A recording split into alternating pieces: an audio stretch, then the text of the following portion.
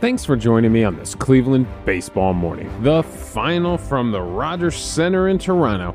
It's the Cleveland Guardians 5, the Toronto Blue Jays 2. I'm Davey Barris, lifelong Cleveland baseball fan, and I want to talk about the actual game on the field, the thing I enjoy, watching baseball being played.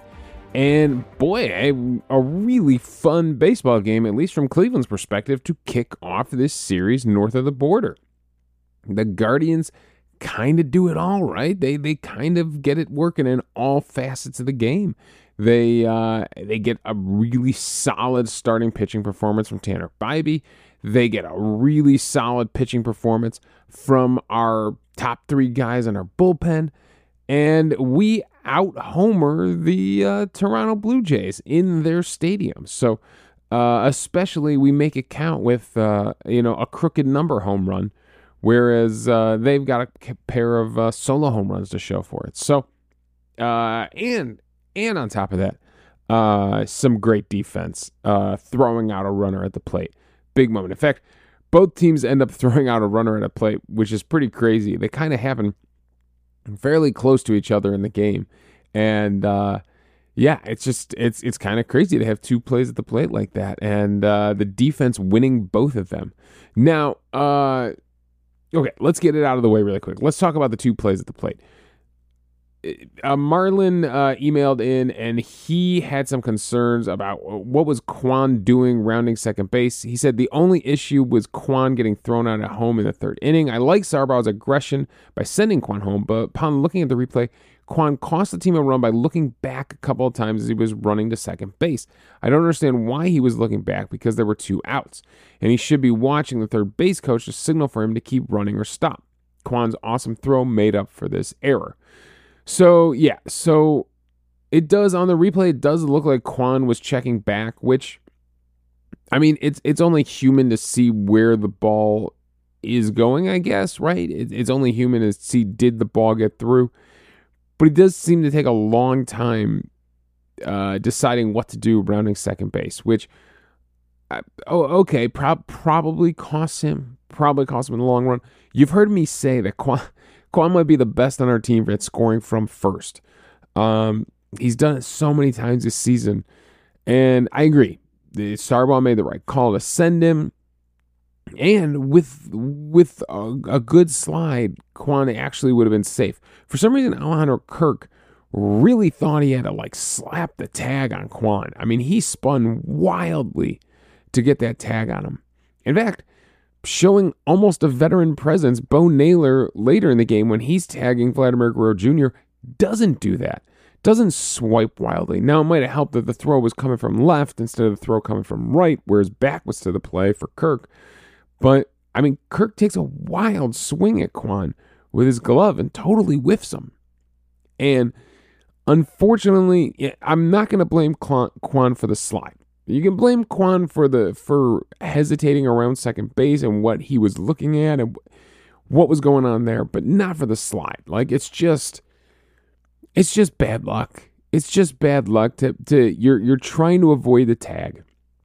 You're trying to slide in a little bit high to kind of swim over that tag, and he just overslides the home plate and just can't catch the corner of the plate. It's just human nature. It's just bad luck. But then, the opposite happens for Vladimir Guerrero Jr. It's a double into the corner, I believe, by Chapman. And he's flying around third. They send him, and Kwan just makes a perfect relay throw, digs it out cleanly from the corner, makes a perfect relay throw to Arias. Arias has a rocket of an arm. He fires a strike home to Bo Naylor, who does a great job of not panicking, not rushing, and slapping that tag right on the meaty thigh of Vladimir Guerrero Jr., and getting that tag on before the foot can hit home plate. Clear call for the umpire. He's out. No review, no challenge or anything like that. Everybody saw it pretty clear as day. So we do make up for it with a nice relay throw home ourselves. So some good defense on top of everything else for the Guardians. So let's get into this. Let's get into the offense a little bit first, because the 3 home runs from your Cleveland Guardians, not a normal day from your Cleveland Guardians. The thing I like the most in this day is that the hitters seem to be taking what they were getting and putting some good swings on it. Not too many guys. I would say Ramirez did kind of reach across the plate and pull a 3-1 curveball down the first base line. That was the hit that Kwan got thrown out at home plate for. He did come across to the outside edge of the plate and pull it, but the curveball slows the bat down and allows him to pull that thing. Oscar Gonzalez's double was on a sinker, so a fastball down at his thighs, kind of low. It was basically middle of the plate, and he does pull that one too. But then he also has a single on an inside sinker, so he does chase in the first inning or the second inning. Chases an absolutely awful sweeper way off the plate. I mean, a couple feet off the plate to strike out in the second inning, but he does course correct. And the next 3 balls that he puts in play, he does kind of cut the plate in half. He does take advantage of some inside pitches and get a couple of base hits, including the double on this day. Andres Jimenez, the home run he hits in the 8th inning is an inside fastball, middle of the plate, 100-mile-per-hour fastball that he turns on and hits it back out at 108.8. I believe, yes, the hardest hit ball of the entire day. But turning on an inside pitch and I mean, with incredible bat speed and firing it, a missile out to right field for the home run. Ramon Laureano, I like this. So the fastball that he hits for the home run is kind of up and away. On StatCast here, it looks more middle of the plate, but in real life, it felt pretty up and away. And he drives it out to right center field, and so does a good job of going with the pitch from Bassett. And then the double he hits off Bassett, the RBI double, is on an inside sweeper that comes back over the inside corner of the plate. So he takes an inside pitch and pulls it down the left field line. So again, good job by Ramon Laureano going with what he's got. And then Bo Naylor is our last one. The home run he hits off of Bassett is an inside sinker. I believe, I remember looking at the matchup for this, and he had thrown him 2 high sinkers and then comes inside. And just like his brother, if you miss inside to a Naylor brother, they're going to crush the ball. I mean, how many times have we seen Josh finally get something inside, a mistake pitch inside, and turn on it and drive it into the right field seats? Bo Naylor does that on a 2-0 count here in the 3rd inning and drives it almost to the exact same spot George Springer hit his home run into that bullpen out there in right center field. So a good job by these Guardians hitters of handling some inside pitches and driving them really hard, and then, taking some outside pitches and doing the right thing with them. So I like it. I like the approach by the Guardians hitters tonight against Bassett, who throws a ridiculous amount of pitches. Like, just absolutely ridiculous amount of pitches.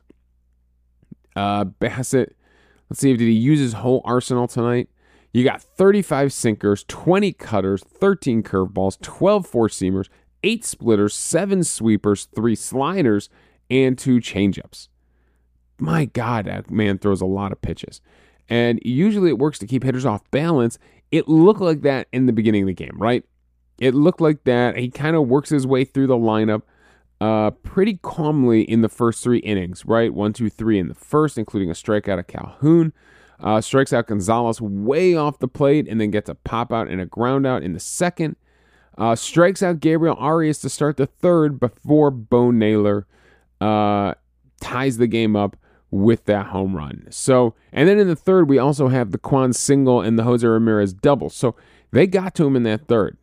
They did. That second time through the lineup, it did not go very smoothly for Chris Bassett. The second time through the lineup also includes Oscar Gonzalez's single and Ramon Laureano's 2-run home run. So they kind of got to him the second time through that lineup, which is nice to see. So a good offensive day for your Cleveland Guardians. And you mix that with the great starting pitching, that is the winning combination. That's what we wanted to see all season from these Cleveland Guardians, right? This is 5 runs is enough. With this pitching staff, 5 runs is enough. but you got to be able to get those 4 or 5 runs. So we're not, Marlon makes the joke, eat your heart out, Atlanta Braves. The Guardians took a page out of Atlanta's playbook by hitting 3 homers tonight. It was a nice response after getting roughed up in yesterday's doubleheader by Hollywood, by the LA Dodgers, Marlon's referring to. So he makes the joke that, yeah, eat your heart out, Atlanta Braves. It wasn't exactly, we don't have to score as many runs as the Atlanta Braves do because we got this pitching staff. But it is nice to see them go out there and score a decent amount, look like an actual major league offense, and give their pitching staff a chance to win the game. So, I'm happy with the offense on this day. On the other side of things, the pitching staff, yes, Tanner Bibee, I'm not going to say great, but definitely solid. Definitely solid. You don't want to see your starting pitcher give up 2 home runs, but if he has to, he makes some solo home runs. I think it was interesting that George Springer got the home run off him to kick things off for the scoring in the 2nd inning. Springer, if you remember, when we were playing in Cleveland, Bibee and Naylor combined to get that nasty strike out of George Springer, where it was slider away, slider away, slider away, slider away, and then boom, they dropped a changeup on the inside corner and just absolutely froze him, absolutely locked him up. So we all remember that strikeout, and so then Springer gets a little bit of revenge here. They didn't throw many sliders in that at bat. I believe it was a couple of curveballs mixed in there in that at bat. Let me go back to the pitch types here. It was fastballs. It was fastballs away.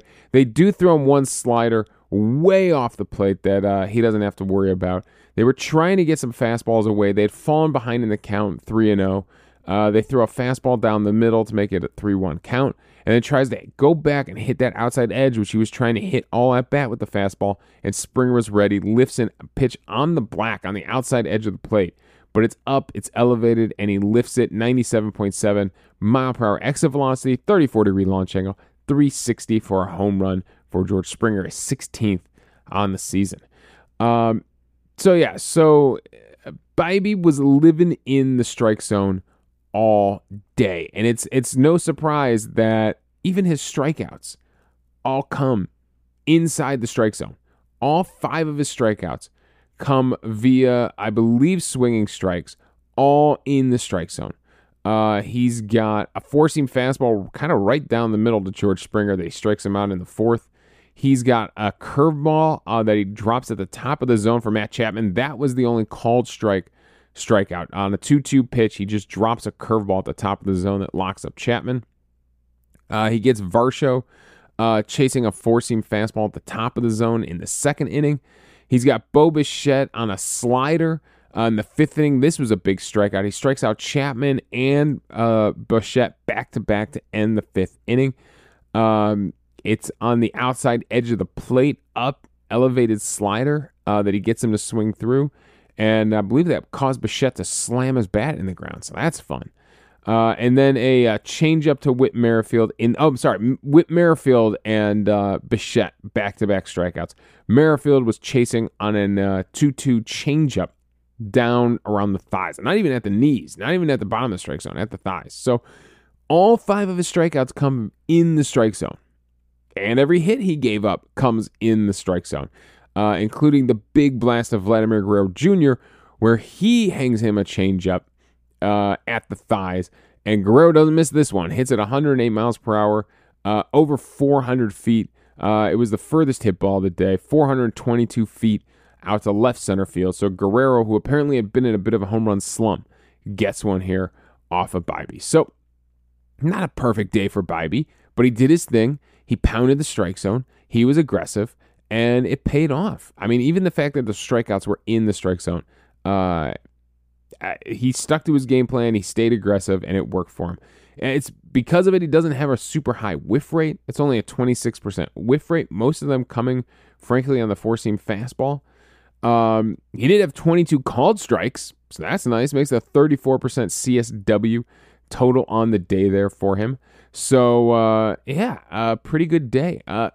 This is interesting. On the four-seam fastball, the in-the-zone contact rate on his four-seam fastball was only 69%. I told you, he got a couple swings and miss, six whiffs on that four-seam fastball. So even in the strike zone, he was getting it past him. His fastball that hit average 94.1, maxed at 96.3. He was getting it past him in the strike zone, a 69% contact rate in the strike zone. So good stuff from Tanner Bibee. And then the bullpen goes to work behind him. De Los Santos had the swing and miss going, a 71% whiff rate for him, 5 whiffs on 7 swings. So he was getting the swing and miss. The splitter for Trevor Stephan was very good. They couldn't touch that on 2 swings. They whiffed both times. And then Clase, a decent whiff rate on that cutter, 3 whiffs on 7 swings. But I love the one slider that they put in play. The one slider that they swing at is the final pitch of the game.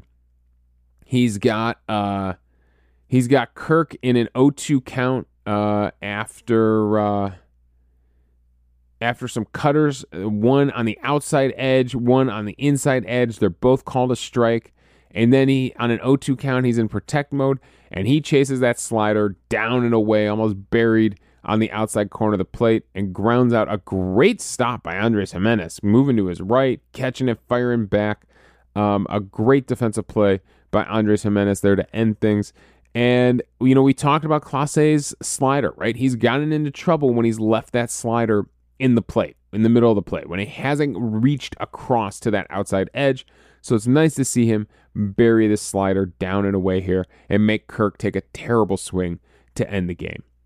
So a really, really solid pitching performance all around there. So when you're cooking, when you got all 3 facets of the game working like that, it's a really fun baseball team. Again, this lineup is strange. It's bizarre. I thought Gonzalez was going to have a really bad game after that first strikeout. Like I was ready to look at Guardians Twitter and see all the "I'm done with Oscar Gonzalez" tweets, but he kind of rebounds and has himself a good offensive game, a multi-hit game for Oscar Gonzalez. Gimenez with that home run. Again, that home run late, it was a nice insurance run, but it's just nice to see that swing from Andres Gimenez. That was the swing that propelled him to the All-Star game last year. And I know some people have kind of settled on Andres Gimenez of being like, look, if he could just be an average hitter and play phenomenal defense, he could continue to be our second baseman for the long time. I still think he can get back to being that all-star level hitter. I still think that's inside of him, and I think this swing here in the 8th inning is the perfect example of that. So I have some high hopes for a bounce-back season next year from Andres Gimenez to maybe get back in that all-star conversation. Remember, he was in the MVP conversation last year. Ramon Laureano, who wasn't supposed to play. Brennan was a late scratch. Not a major injury. Not a major injury. I think he was just dealing with something that was barking a little bit. And so Ramon Laureano, surprise, goes in there and ends up with 3 RBIs. Basically wins the game for us. So, while we're here, while we're talking about him, I think I got to give MVP on the day, even though he made that terrible error in the Dodgers series. He comes back here and bounces back with a really strong offensive day. 2 extra base hits, the homer and the double. 3 RBIs. Him and Oscar Gonzalez, combined for 3 runs. Because Gonzalez was the guy on base for the home run and also on base when he drove him in with the double. So a good job in the middle of the lineup showing up for Cleveland. I'm shocked. So good day for Ramon Laureano. I think we got to give him MVP on the day, right? I think he earned it. Rough day for Gabriel Arias, going 0 for 4 with 2 strikeouts, but does play some good defense. And then Bo Naylor with that hometown solo home run, right? Popped the home crowd. His family was going nuts. Returning where he played, in these like elite showcase games when he was a youth in Toronto, returning to the Rogers Center. So it's nice to see him get that moment in the 3rd inning, that nice big solo home run to tie the game up there in the 3rd and get, really get Cleveland's offense going. Like I said, Bassett was kind of locked in until that moment. Bassett didn't give up many hard hit balls. We didn't even get to the lines for the pitchers here. Bassett goes 5 2/3, gives up 7 hits, 4 runs, 2 walks, 5 strikeouts as well for him. Bibee had 5 as well, and 2 home runs given up on 100 pitches. He's only hard hit 3 times. 3 times, but it's enough. It's enough. I'm guessing 2 of them were probably those home runs that he gave up. So, yeah, they get to Bassett. He looks really comfortable to start that game, doesn't he? And then the Guardians quickly make it uncomfortable for him, scoring in the 3rd and the 4th inning. So, great job. Great job. I had a thought about Myles Straw as the game was going on. And we've been so hard on Straw. He doesn't do anything offensively in this game. And we've been so hard on Straw this season for his lack of offense, batting 9th. It's a .238 batting average right now with a .602 OPS. The lowest OPS in the starting lineup on the day. And I was just thinking, like, if Bell and Ahmed Rosario and, what was his name? The catcher that we ran out of town. If those guys had actually hit like we wanted them to hit, like if they actually delivered, I just feel like in another world where this Guardians offense was delivering all season, and Myles Straw was hitting 9th and hitting .238 with a .602 OPS, a couple of stolen bases, I don't think we would have cared. I think the fact that the Guardians offense across the board was so weak that we're just looking at all the positions that were letting us down offensively, and center field is a glaring one. But I think on a team that, like, if you put Myles Straw in center field on the Blue Jays offense and just bat him 9th, where they have Kevin Kiermaier, but he's hitting .267 with a .739 OPS. He's contributing from down there. In the Blue Jays offense, I think you could hide Myles Straw. I just think in this Guardians offense, where you need everybody to contribute, he's so exposed. And those offensive numbers are so exposed, and the defense is not enough. It's not. On another team, on a team that can hammer, on the Atlanta Braves, you could hide Myles Straw, right? It's just, yeah, he's so exposed here, and we've been hammering him all season because of it. Just a random Myles Straw thought that I had during the game, watching him up to the plate. So you got your MVP on the day. I think that wraps things up.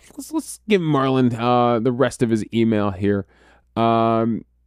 There were a couple of key moments that won the Guardians the game. The first was the beautiful relay home from Quanda Arias to Bo Naylor. The second was Bibee striking out Merrifield and Bichette and stranding Kirk on third to end the 5th inning. That's right, Kirk did lead off that 5th inning with a double, and he did. Bibee went to work and held things down. Bibee showed some serious moxie for a rookie by getting out of this jam, Marlon said. We already talked about Kwan getting thrown out at home. Jimenez's defense is outstanding. The play he made on the last out was sensational. And the official score did get it right eventually. They originally gave the error to Jimenez, but they changed it to Clase. So Marlon and Hamilton, Tom Hamilton, were both upset about that. He said, shout out to Ramon Laureano, who had his best game as a Guardian, and the bullpen for stymieing the Blue Jays offense for the last 3 innings. Also, I want to give a shout out to Bo Naylor for hitting a solo home run on his return home. I love the shot of his family and friends cheering him on as he rounded the bases. Yeah, it's always fun to see. When people go back to their hometowns, it's always fun to see him have that moment. He said, I learned of Rocchio being optioned to Columbus late last night. What was the front office thinking? They brought back Cam Gallagher to carry 3 catchers. Haas is a clear upgrade over Gallagher. I assumed Haas would make Gallagher redundant and he'd be DFA'd upon being activated off the 7-day concussion IL. Yet another questionable move and along of many by the front office. I completely agree. There is absolutely no reason for them to carry these 3 catchers. They are redundant. Fry hit a home run. David Fry hit a home run in his first rehab start back. I think it was, I don't know if it was with Columbus or Akron. Somebody he hit a home run for in a rehab start. So you have to imagine Fry's coming back soon, and one of these catchers has to be DFA'd. They have to when Fry comes back. My only guess is they wanted to focus on Arias at shortstop, and they wanted Rocchio to continue playing every day instead of riding the bench here in Cleveland. So he goes back down to Columbus where he can play every day. That's my only thought here. The only way they can get Arias and Rocchio at bats was to start one in Columbus and start one in Cleveland for the rest of the season. That has to be it, right? That has to be the decision. It's still ridiculous to carry these three catchers when two of them aren't much offensively. Well, frankly, Bo Naylor hasn't been much offensively, but we have high hopes for him, right? He needs the at-bats to prove he can be something offensively. So, yeah, it is ridiculous to carry these three catchers, but hopefully this decision was made with Rocchio's best interest in heart, right? As opposed to, burying the guy back down at AAA. The best for Arias, the best for Rocchio. They clearly decided that this arrangement was the best for those two guys.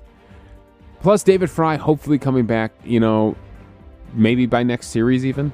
Hopefully pushes one of these catchers out. It has to. There's no way they're going to carry 4 catchers on this team. That'd be ridiculous even for them. So, thank you, Marlon, for the email. Marlon in Birmingham.